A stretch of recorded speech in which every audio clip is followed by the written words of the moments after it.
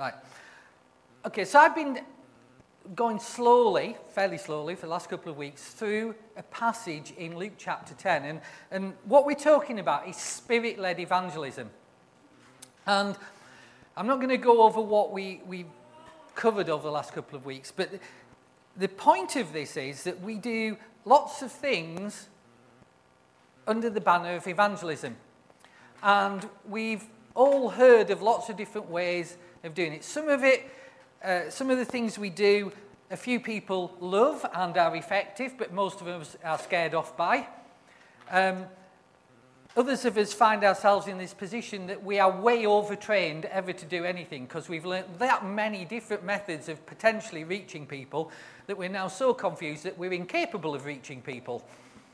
And then there's also the idea that we can argue people into the kingdom or intellectualize people into the kingdom. And we've tried all sorts of ways. But bottom line is, this city isn't changed, this nation isn't changed, we are not in revival, we are not seeing thousands coming into the kingdom, so we need to step back and say, God, what's your wisdom on this? How do we all mobilize in order to reach people? And so God led me back to this point of saying, Jesus, how did you teach the disciples how to do this? Because these 12 guys, plus maybe another 70 or 80 others, they managed to create a movement that evangelized the entire civilized world in the space of 200 years. So, you know, to put that into context, as I said, you're looking at something on the scale that would now, if we did again what they did, you're looking at 5 to 6 billion people coming into the kingdom. It's, you know, comparatively. And they did that in the midst of a hostile Roman Empire. And we go, well, Cambridge is hard ground, or where I live, hard ground. You don't know how tough Haverhill is, and that Ely, oh no. And Papworth, well. But the truth is, Jesus says the fields are white for harvest. The harvest is plentiful. And he's asking us to see things from a kingdom perspective and bring the kingdom to bear. Now, I've talked about that the last couple of weeks. You can download it from the website. You can download it as a podcast and all the rest of it. So I'm not going to go over it again. But we looked at the first step that Jesus told his disciples about for changing, as he called it, wolves into sheep. How do you get wolves?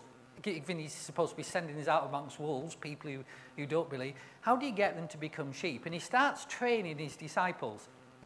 And he starts from this point of that it is not a natural thing for somebody to become a member of the kingdom. It's a supernatural thing. And therefore, it's done by supernatural means. And the first thing he tells them to do, which we looked at last week, is pray peace. Pray blessing on people. That's your first strategy.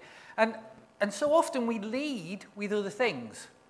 We lead from a different heart sometimes, a heart of judgment, a heart of looking down on people, a heart of wanting to get to them so that their scorecard on Facebook, so we can say 5 people came into the kingdom last night and signed cards. And we do it for all sorts of reasons. Jesus said, no, the reason is because we love them. We love them and we want blessing and goodness in their life because we want to reflect the heart of the Father. And he's saying that the way that we represent that to them, the way that first begins to touch them is by something tangible called the peace of God. And that we pray from this place of grace and we pray blessing and favor and prosperity and supernatural wisdom and life on our city, on our neighborhood, on the people we work with. Now, what I found interesting about this is, you know, Jesus is trying to raise his disciples up to save people, to lead people into the kingdom. And it's interesting that Jesus' strategy is not to save 1 or 2 people. Jesus' strategy is to change towns, to change spiritual atmospheres, to create a momentum that sweeps towns and cities into the kingdom. And because of that, it's a different strategy from the ones we're using because we've very much targeted individuals. And Jesus is saying, yeah, it works for individuals, but what we're doing is creating a change in the spiritual atmosphere so that whole cities and towns get swept into the kingdom. And he's saying that the lead thing you'd use in evangelism is not preaching, it's praying. And that, when I saw that, that was like, oh my goodness, we never start there. And if we do, the way we start it is to say, God, we're asking you to send your convicting spirit to create a revival. God, we're crying out to you for revival. We want you to work on people's hearts, show them their sin and show them their need of you, save them from hell and all the rest of it. And that's the way we pray. And Jesus said, no, hang on. I'm representing the Father. And the big thing the Father wants for his children is that they feel loved, they feel blessed, they feel his peace. They come into contact with the kingdom. And the way they do that is through prayer. So that's his step number one. So step number one is pray, peace, and blessing. And how long do you do that for? You keep on doing it. It's a non-stop activity. Because prayer is the primary weapon to open people's hearts so they hear the word. It changes the ground that you're sowing into. And so what we're looking for is we're looking to see what is going on in people as we pray. Now, anybody can do that. You can do that wherever you work, wherever you go to school, whether you're at university, whether you're just at home, in your neighborhood. You can do that. Anybody can do that. And what we're looking for is those who respond. And how do you know who responds? Well, there's two ways. You will see people who start to talk to you or relate to you or are more open to you or start sharing things with you that they wouldn't have shared before. Why do they do that? They do that because they sense the peace of God, that tangible peace of God, that tangible blessing of the kingdom. The other way you can do it, and I used to do this a lot at university, is you can ask God to show you what is going on in people's hearts. I remember a guy that I knew on my course, and he was in the next room to me in college, and called Andy. And I did this imperfectly, so I wasn't following these things, but I was talking to him about God and doing all the things you did at that time, but it still worked. I was doing the repent or burn technique that doesn't really work. But in this context, what really worked is that I would pray for him every day. But what I would ask God to do is show me what was going on in his heart. And I'd sit on my bed in my room at university and I'd close my eyes and say, God, show me what's going on in his heart. And I just saw blackness. But as I prayed for him each day, over time, I saw that blackness getting pushed back and light starting to appear until over time all the blackness had gone and I just saw light. Now, what's the point of that? If I have faith that God is showing me what he's doing in the heart, I then said, right, that means his heart is open to hear the gospel. So I sat him down, I bought him lunch, and I said, I've been praying for you now for 3.5 months. I believe you need to hear what I'm going to tell you today because something's been going on in you and you're at a place where you need to respond to God. So I shared the gospel with him and he became a Christian. I ended up sharing a house with him for 5 years, 4 or 5 years in Manchester till we got married. And so we want to know and we want to see what God is doing. You can do it spiritually using your spiritual eyes, but you can also do it naturally and see how people are responding. And people will just start sharing with you and start opening up. That's what you're looking for because Jesus says the next step number 2, is relationship. Two-way relationship. Let's look at the passage we're looking at. Let's go to Luke chapter 10. And just a reminder, coming in at verse 5 now rather than the earlier verses. Whatever house you enter, first say, peace to this house. If the Son of Peace is there, your peace will rest on it. If not, it will return to you. Remain in the same house, eating and drinking such things as they give, for the labourer is worthy of his wages. don't go from house to house. Whichever city you enter and they receive you, eat such things as they set before you, heal the sick there, and say to them, the kingdom of God has come near to you. That's Jesus' instructions to the disciples about how to evangelize and take the gospel of the kingdom to a city or a town. He's training them to do it. Now, what I want you to see there, so first step, pray peace, pray blessing, use the power of prayer. Second step, what is it? Relationship. Now, I want you to see something here. Which way is the hospitality? It's from them to us. We spend an awful lot of money these days trying to attract people because they haven't been opened up by the power of prayer first. And what Jesus is saying here is, you have to be prepared to enter into a genuine relationship with people. And you have to do that where they are. Receive what they have to communicate to you. You see, and I'm guilty of this. I remember doing this, and Joyce, it was Joyce's fault. She set us up. And I made a real mess of it because I didn't understand this.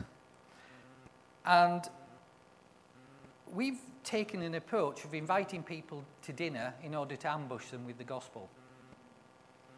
And I remember Joyce introducing us to some friends of hers, and we had this idea that we'd tell them the gospel and Joyce would provide the food.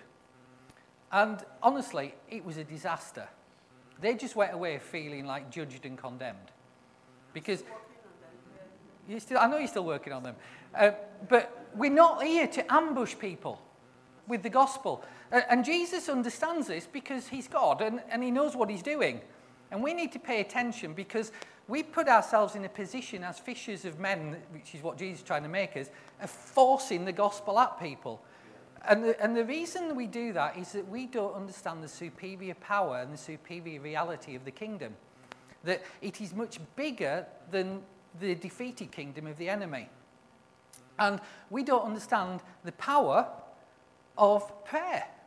We don't understand its ability to open the heart and to change atmospheres. And because of this, we've done aspects of what Jesus told the disciples to do. And they're partially effective.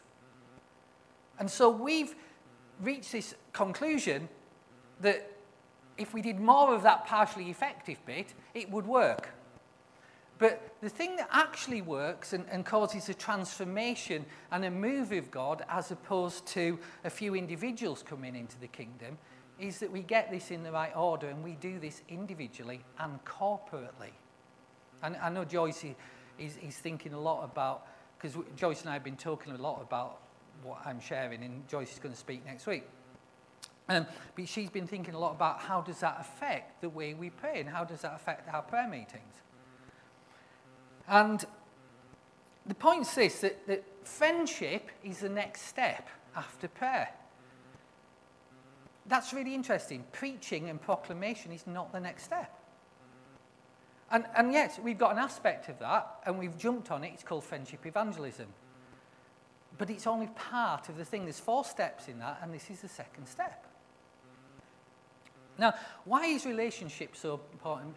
It's important because what we're trying to do is accurately represent the Father and his heart to people so that they can see his heart to them.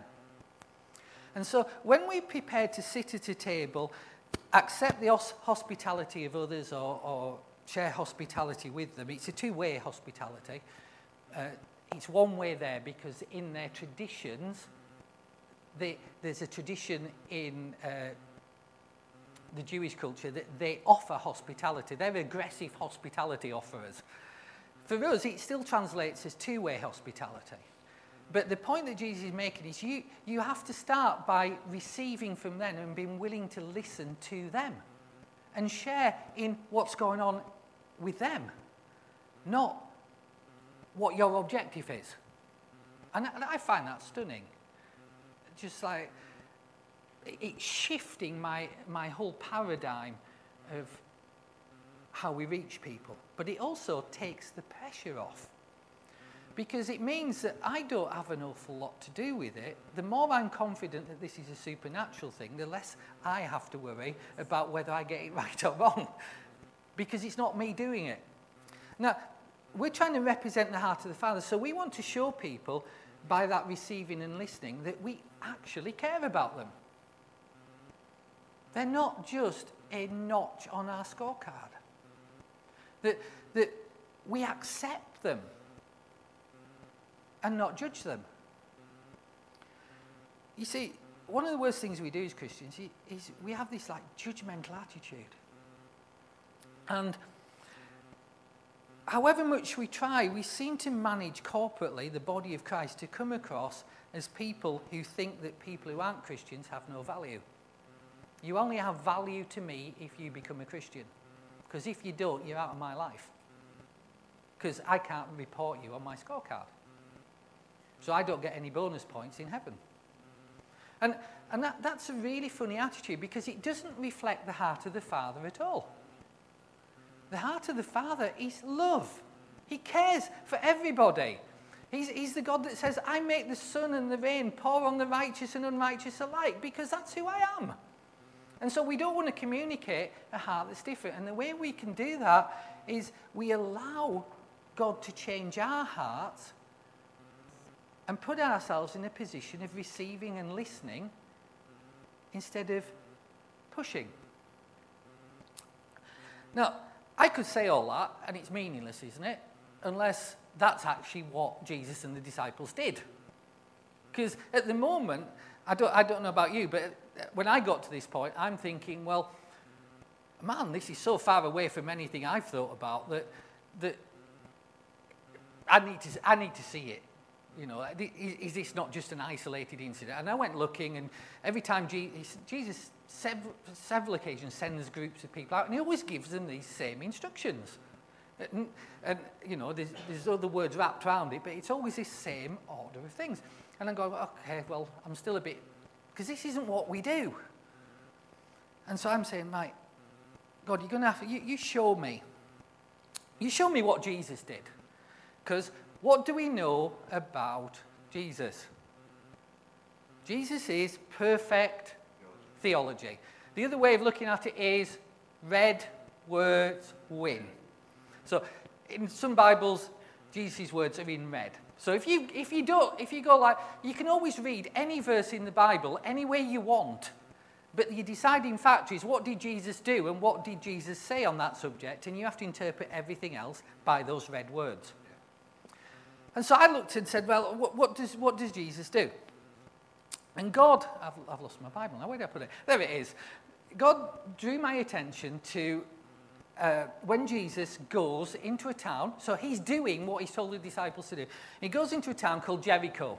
He's on his way to Jerusalem, and we'll pick it up at chapter 19 of Luke. So everything's in Luke, just so you don't have to chase everything. And it's a really famous story, and I don't want you singing Zacchaeus was a little man, and a very little man was he in your head, which you now will do, won't you? So there you go. Jesus entered, passed through Jericho. Now, behold, there was a man called Zacchaeus. He was a chief tax collector, and he was rich. Why does Jesus say he was rich? Well, this takes place only a little while after the rich young ruler has rejected Jesus because he can't give up his riches. Zacchaeus is going to make a very different decision. So Zacchaeus is rich, the rich young ruler was rich. What's the difference? The difference is whether those riches shape you and have a hold on you, or it's the other way around, whether they're a servant to you. To Zacchaeus, richness didn't get in the way of him getting into the kingdom. Wealth is neutral in that sense. It's what it does to your heart that's the issue. So what did Zacchaeus do? He sought to see who Jesus was. But he couldn't because of the crowd, because he was a very little man, and a very little man was he. So he ran ahead, climbed up a sycamore tree to see him, for he was going to pass that way. So he's thought it out. It's like the big parade, and he's got his seat in the tree. When Jesus arrived, he came to that place, he looked up and saw him and said, Zacchaeus, make haste, come down, for today I'm going to stay at your house. So what's happened here? Well, we're going to have a look before I finish, just at a second event in this thing to Jericho. But the peace is resting on Zacchaeus. In other words, there's a response from him even before Jesus gets there. Something's happening in Zacchaeus' heart that's taken him from corrupt tax collector to climbing a tree because he wants to see who Jesus is. The peace has rested. There's a response there. Now, Zacchaeus, because he had a bad reputation and he got his money from a corrupt source, wasn't liked. In fact, he was hated. And people shunned him. Jesus, however, what does he say? What's step 2? Fellowship, hospitality, getting involved in people's lives, accepting. So Jesus comes along and he leads with step 2. He's going, right, I'm going to test this peace. Zacchaeus, tonight I'm coming to your house to eat with you. Nobody in the entire town would have done that for Zacchaeus, but Jesus does, because he's stepping into this place of getting to the point where he genuinely cares about Zacchaeus and he wants to show him his heart towards him. And the way he does that is to accept Zacchaeus' hospitality, to receive from him and listen to him. Now, what actually happens is that almost the process, because there's 2 more steps in the process, it gets short-circuited. Because Zacchaeus has this burning need to be accepted and loved. That's the way he's wired. That's his issue. So he responds straight away. He goes through steps 3 and 4 that I'm going to tell you about next week. No, 2 weeks' time. Straight away. Because Jesus has met him at his point of need. And because of that, he repents. And we know the story. He says, I'm going to give back all I've taken, and if I've stolen from anybody, I'm going to give it back 4 times, and all the rest of it. Now, what's the thing there? The thing I'm trying to say is this, is that I believe that one of the big things that gets in our way of seeing people come into the kingdom is this word repentance. Because we've taken an aspect of repentance, which looks like somebody crying and wailing at an altar call and being dangled over hell till they come into the kingdom. And if you're not sorry enough, you can't be saved enough. And we've set a lot of what we do up on that basis to get somebody to the point where they're sorry for their sins, and therefore we get them sorry enough that they do something about it. That is a valid expression of repentance, no doubt about it. That's what God does in a lot of people's hearts, and that's okay, but it's not something we're trying to engineer. Because this word repentance doesn't mean just that. In fact, the word repentance means repent. And it's about the way we think. And so, pent is that word that you use for penthouse, top level. And basically, what God is saying, uses this word repentance, what it means is coming back to a higher way of thinking, a better way of thinking. Turning around your thinking until you think like the kingdom, until you think higher. So it can be, feeling really terrible about your sins. That may be that transformation process that you need. But it's not what we're trying to force, because what we're trying to force is that people change their thinking. That's repentance. And Zacchaeus changes his thinking. He doesn't wail and whine and cry and all that sort of stuff. He goes, okay, I've got it now. I'm going to give back what I've stolen. It's like his thinking changed. The reason we miss it is because it's such a quick process with Zacchaeus. And it's because Jesus did this second step, said, I'm going to come and eat at your house. I'm going to share your hospitality. Are you getting this? So that's step 2. Here we go. Why do you want to get involved in somebody's life like that? You want to get involved in somebody's life like that because Jesus said something else, didn't he? He said, don't move on once you've got there. In other words, you see it through to the end. And the reason you do that is twofold. When you start to step out, you want a base to move from. So you establish yourself and see change in 1 or 2 people's lives before you see change in 20 or 30 lives. And often we don't hang around. We go, oh, I did it. I told them they needed to repent. They didn't do it. Oh, I'm embarrassed now. I can't talk to them again. Because we've short-circuited the process. And Jesus says, no, you hang around as long as you're getting a response. And the reason you hang around is this, because you are not there to save them. The Holy Spirit and the Word is there to save them. You're not. You're there to show that you genuinely care and represent the heart of the Father and the kingdom. And as we get to know people more, they will open up and share more. And as they share more, we can pray more for them and pray more peace and pray more blessing and use the offensive weapon of prayer. You getting it? Okay, because what's Jesus trying to do? Jesus is what I call a keeper, in that he's not interested in somebody saying a prayer. He's interested in somebody following him for life. So he's prepared to take the time and invest deeply so that person follows him for life. Not just says a prayer and you never see him again. Are you with it? So that's step 2. Step 3. Step 3 is really where the power of prayer and the power of the supernatural and the power of the kingdom comes into its own. Step 3 is this. Jesus says, you meet the felt needs of the person by prayer. Meet the felt needs of the person by prayer. This is where the miraculous comes in. This is where the heal the sick, cast out demons, cleanse the leper, raise the dead, all that sort of stuff, words of knowledge, all that sort of stuff comes in at this stage.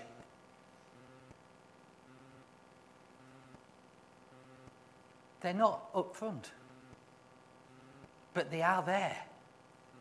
Now, what happens here? This will only happen when somebody trusts you enough to tell you what they really need. And when, basically, they'll open up to you and start to open to you because they will sense that you have the answer somewhere, that you have access to the one who has the answers. So people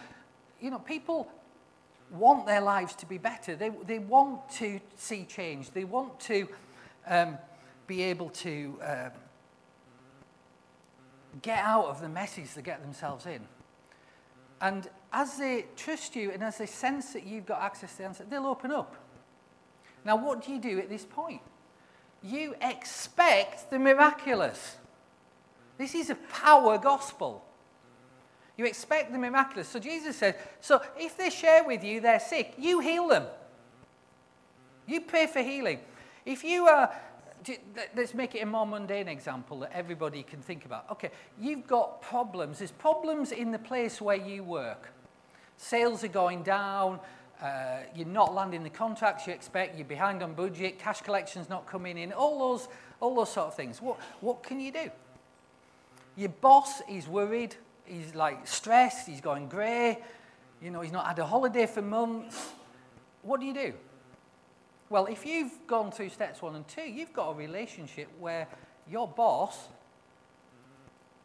is willing to share what he's feeling, what his issues, what's causing all this stress. So he says, I've got, I don't understand it.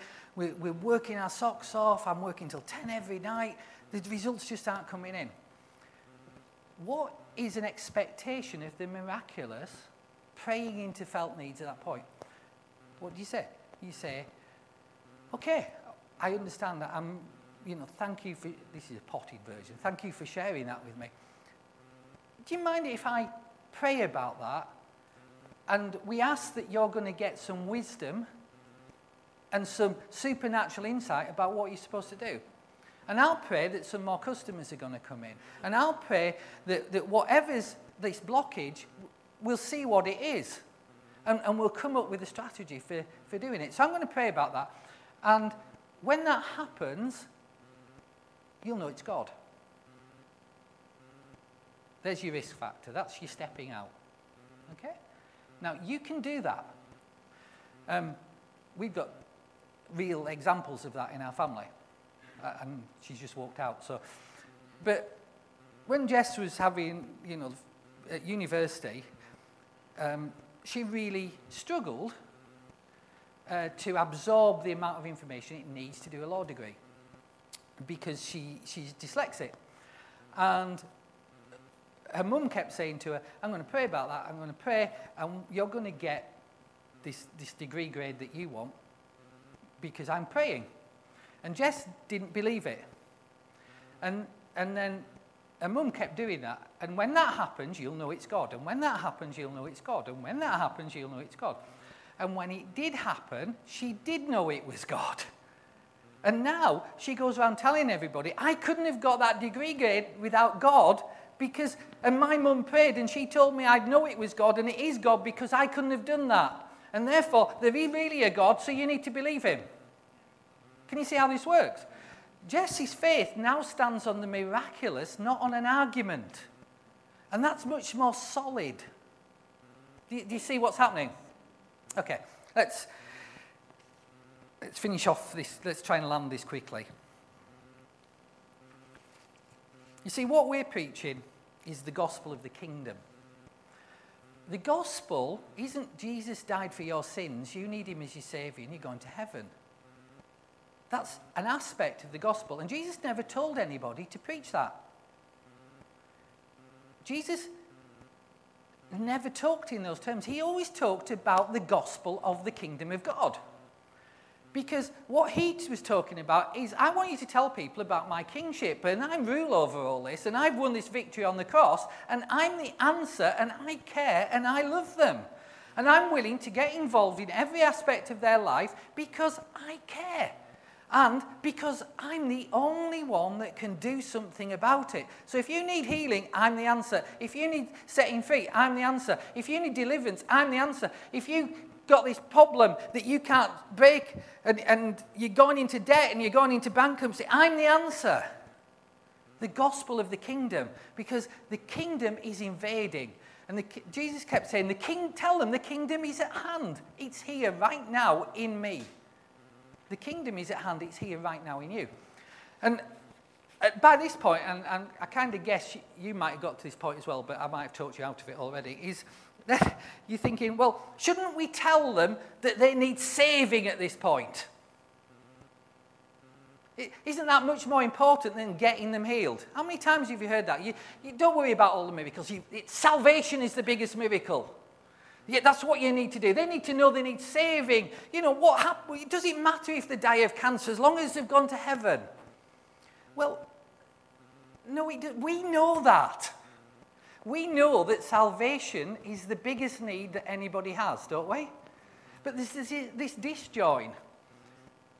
They don't know that because they're in the midst of this struggle with cancer or debt or whatever, and that's what's right in front of them. They can't see anything but that. So we start there because they can't see what we want to communicate to them.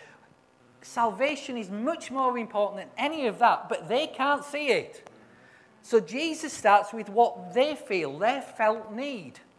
And that might seem like, we've got to meet the needs of people. Well, yes, because that's all they're seeing. Because they'll never hear the salvation message unless we meet them at that point. Do you see? And that's where the miraculous breaks through. Are you with me? This is like phenomenal stuff. I just like, when God was showing me this, I'm just going, man, this is just incredible.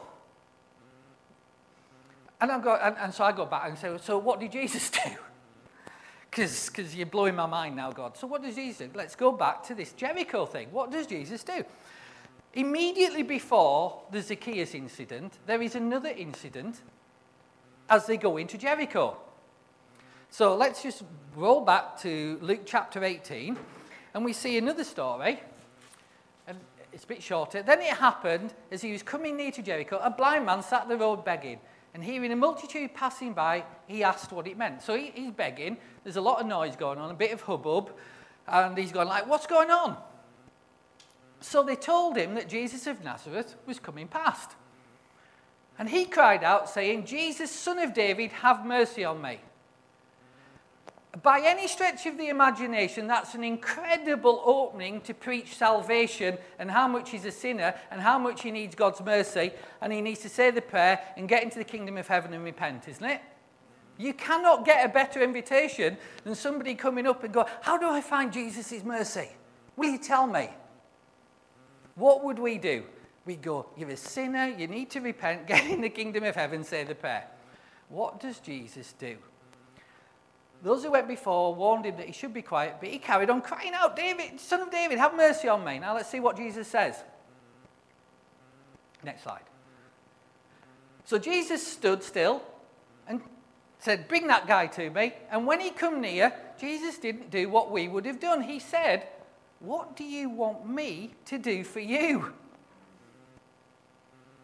The guy can't see his need for salvation. Jesus knows his need is salvation. What does he do? He said, I want to get my sight back. That's what's on his heart. That's what's on his mind. So what does Jesus do? He gave him his sight. And what does the guy do? He responds. Because Jesus met him at his point of need. Are you getting this? Step 3, we pray and we expect the miraculous at the felt point of need. So I'm going to finish there because step 4 is the biggie next week. But I just want to say this, that we are being trained as fishers of men. Didn't Jesus say that? I'm going to make you fishers of men. I've got 2 points on that. And when I was a kid, I hung around with a lot of other kids who loved fishing. I didn't, but they did. The reason I didn't like it is because I didn't have the patience for it. And they did. And the point is this, fishing takes patience. Reaching a generation or a city or a neighborhood or your workplace with the gospel takes time. It takes patience. We can't rush it. We're not there bombarding with a one-off strategy that after 2 days he's burnt out, has upset loads of people, and we've got nowhere to go with it. It takes time. You see, Jesus is teaching us to be fishers of men, fishermen. Now, there's something about fish. You cannot force a net. You don't force a net onto the fish when you're fishing in the sea. You're not trying to push this net round them. You're not under the water dragging the net round the fish. You're not doing that. What happens is you put down your net and the fish who are going in that direction swim into it. Those who the peace is resting on swim into the net. You getting this? We don't push the net on the fish. The fish swim into the net because they're going in the direction that leads them there. Why? Because of the supernatural power of the kingdom expressed through faith-filled prayer. Is this changing your view? Yeah. Let me just show you one of the most bizarre verses in the Bible. Luke 16:16. This is my last verse. I'm finished. I'm honest. Luke 16:16. This is Jesus, and he makes this statement completely out of the blue. There's no lead into this statement. There's nothing after it. He says, the law and the prophets were until John. Who's John? John the Baptist, the last prophet. So what's he saying? The law and the prophets, that's what we've had up to now. Now I'm here, everything's changed. We're not using the law. We're not relying on that covenant.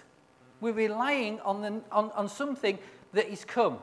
We call it the New Testament. He calls it the kingdom. And this is what he says. Since John the Baptist, or since I came on the scene, and these disciples of mine came and said, the kingdom of God is what has been preached. And everyone is pressing into it. Are they?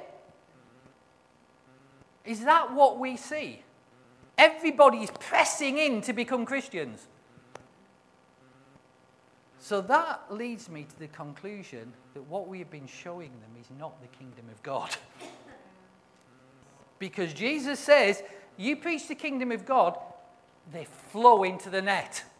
They press into the net. What did Zacchaeus do? He saw the kingdom of God demonstrated by the guy getting his sight back. The peace of Jesus was already resting on him. He climbs a tree. Jesus meets him at his felt point of need, and he presses into the kingdom, and he gives all his money away he's got by ill-gotten gains.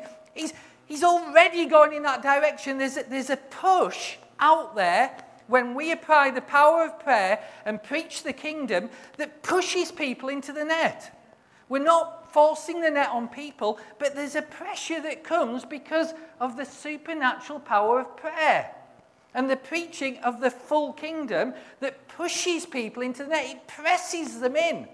And that's what happened with Zacchaeus. He pressed into the kingdom, or was pressed into the kingdom. That's how you change civilization. That's how you change Cambridge. That's how you change Ely. That's how you change Papworth. That's how you change Haverhill. That's how you change wherever else you come from. Okay? Yeah.